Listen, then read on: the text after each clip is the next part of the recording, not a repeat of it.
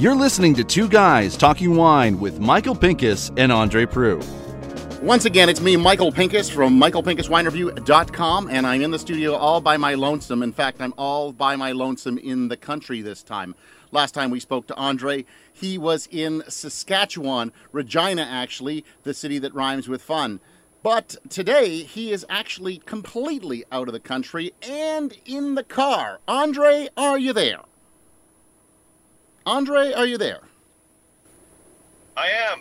I am Andre Proulx from AndreWineReview.ca, and I am currently en route from Seattle to Oregon, to Portland. A city that does not rhyme with fun. No, Portland rhymes with Schmortland. Very nice. Yes, a great place to be also, Schmortland.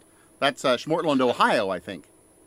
But I've actually just come back from a couple of days of power tasting in the Okanagan.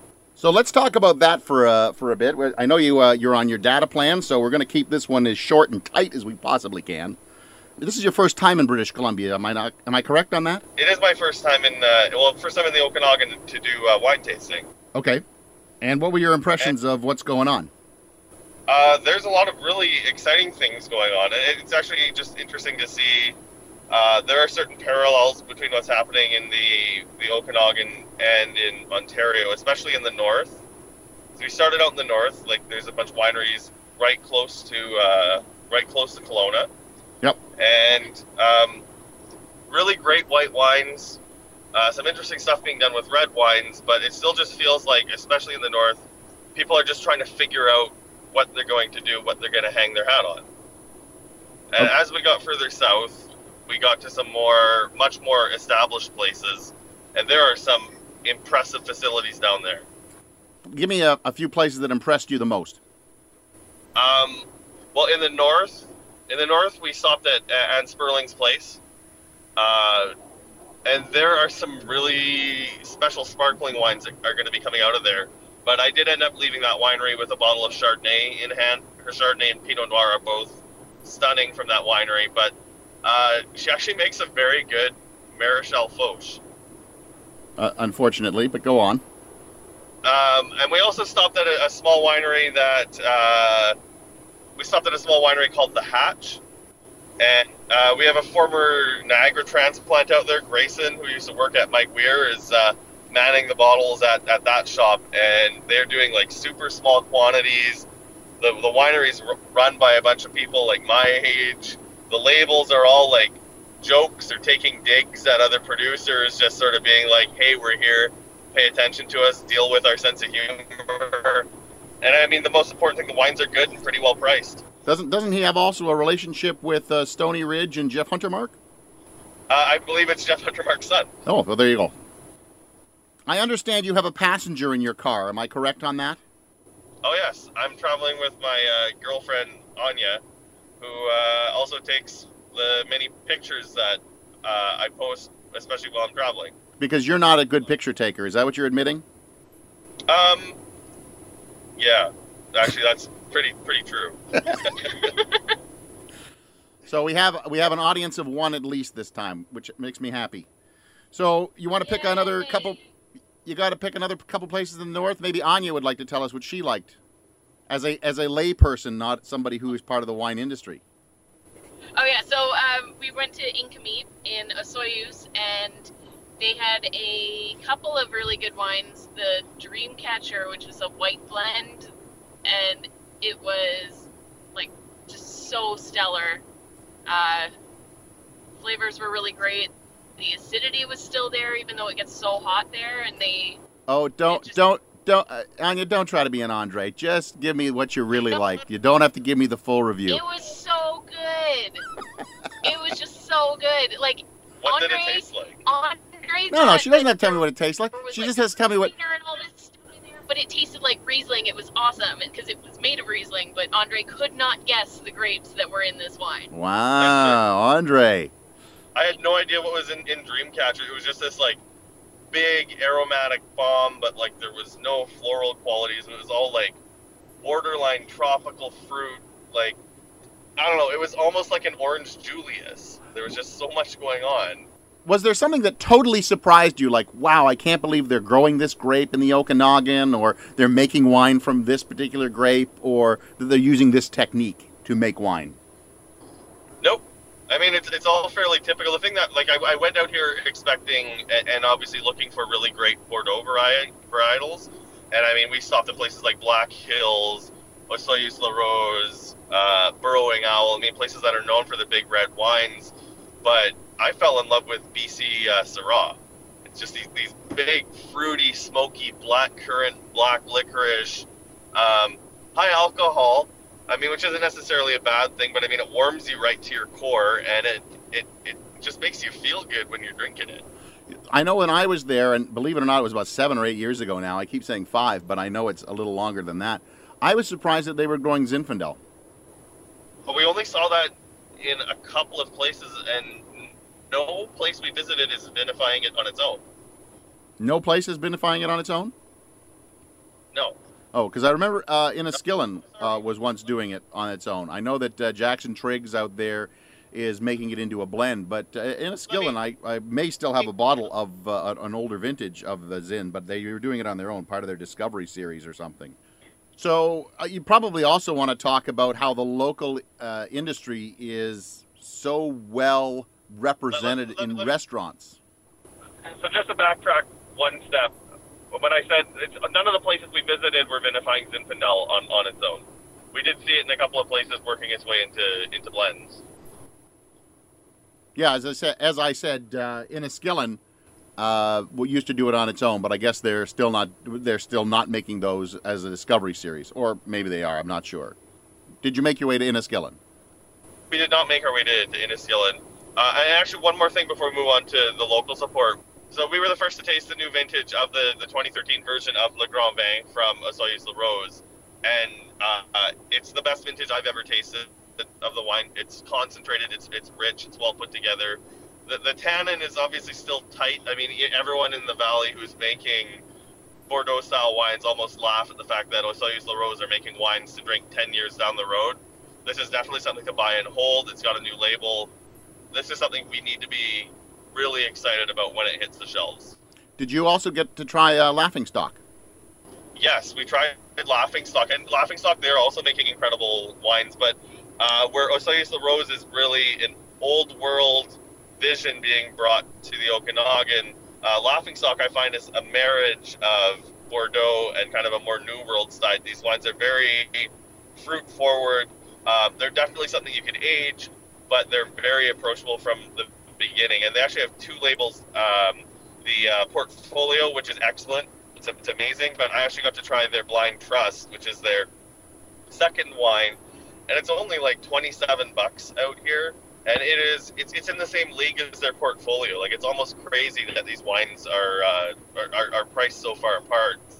So we probably won't see it at the LCBO, but if you can get out here or get in touch with the people at Laughing Stock, you need to try Blind Trust. So I don't know if the news made its way out to you, but supposedly the premiers of BC and Ontario have signed a new agreement. Did you hear about that?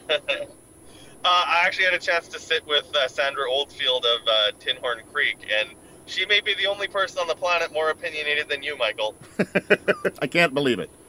But I mean, I think we've seen a couple of people out here who were a little lukewarm. When we talked to the winemaker David at Tantalus, he seemed fairly lukewarm and hopeful that this is going to get the flow of wine from BC to Ontario a little bit easier. But I mean, Sandra was saying that she doesn't really see this changing much of anything. I mean, it's still going to be run through the LCBO, which adds another layer of bureaucracy to something that should literally be a transaction between the consumer and a farmer. I totally agree with her. But it's nice to see. Well, obviously, what the premiers are trying to do is they are trying to, I guess, get ahead of what's happening in New Brunswick. And maybe when you get back, we should talk about that, because I think that's a huge, huge issue. There's so many issues that we definitely need to talk about. I mean, I want to touch on it a little bit, but I'd certainly like to get onto it more in depth, because this is more like, it was a positive experience out in BC and tasting the wineries, but also infuriating, because we even stopped by a couple of little pubs. Like, we're not talking about 5-star restaurants by no means in Kelowna. everybody has BC wine by the glass. It is not a rarity here. The support for the local industry is, I've never seen anything like it. And talking to the people who run these wineries is people who are talking to these people who are working at these wineries and trying to sell these bottles. I mean, they say they have no issue selling to Vancouver. Like, if you're running a restaurant in Vancouver and you don't have BC wine, that's a big faux pas out here in BC. That has not changed in 8 years, and that is great to see. Because I remember going into like a tiny little Chinese restaurant in Kelowna, or in, I can't even remember where it was, but I mean, and they had BC wine, and you very rarely will see a high-end Ontario wine in, say, a Chinese or an Italian or any kind of ethnic restaurant. Whereas there, it's almost, as you said, a faux pas not to have a British Columbia wine and a good selection of them. I'm starting to really wonder, and I mean, this is something we do need to sit down with some people in the city. I know we've started bringing guests onto this podcast, but people need to be put on notice. Like, where did we go wrong in Ontario? Because even in Washington, like last night we ate at a small restaurant right on the pier. By no means a fancy restaurant, like just a fish and chips joint. So local seafood, locally sourced seafood, and their wine list, their entire by the glass wine list was Washington State. Washington State only makes 4% of all American wines, and these restaurants are still serving Washington wine in Seattle. And you gave me a number by email earlier this week about how much BC wine stays in British Columbia. You want to give that to everybody? This was anecdotal, but I have no problem believing this, is that they say that 90% of the wine made in the Okanagan actually stays in the valley. It's drank before it gets out of the valley. I believe it. Yeah, they're very supportive of their wine industry. Their restaurants are, and you're right. Ontario is just so far behind, so prohibition era, so afraid of putting Ontario on their wine lists that it kind of freaks me out. In fact, that we are so far behind the rest of the world and the rest of the winemaking world. Yeah. Andre, I guess, do you have anything more that you want to wrap up your trip with, or should we wrap up the podcast?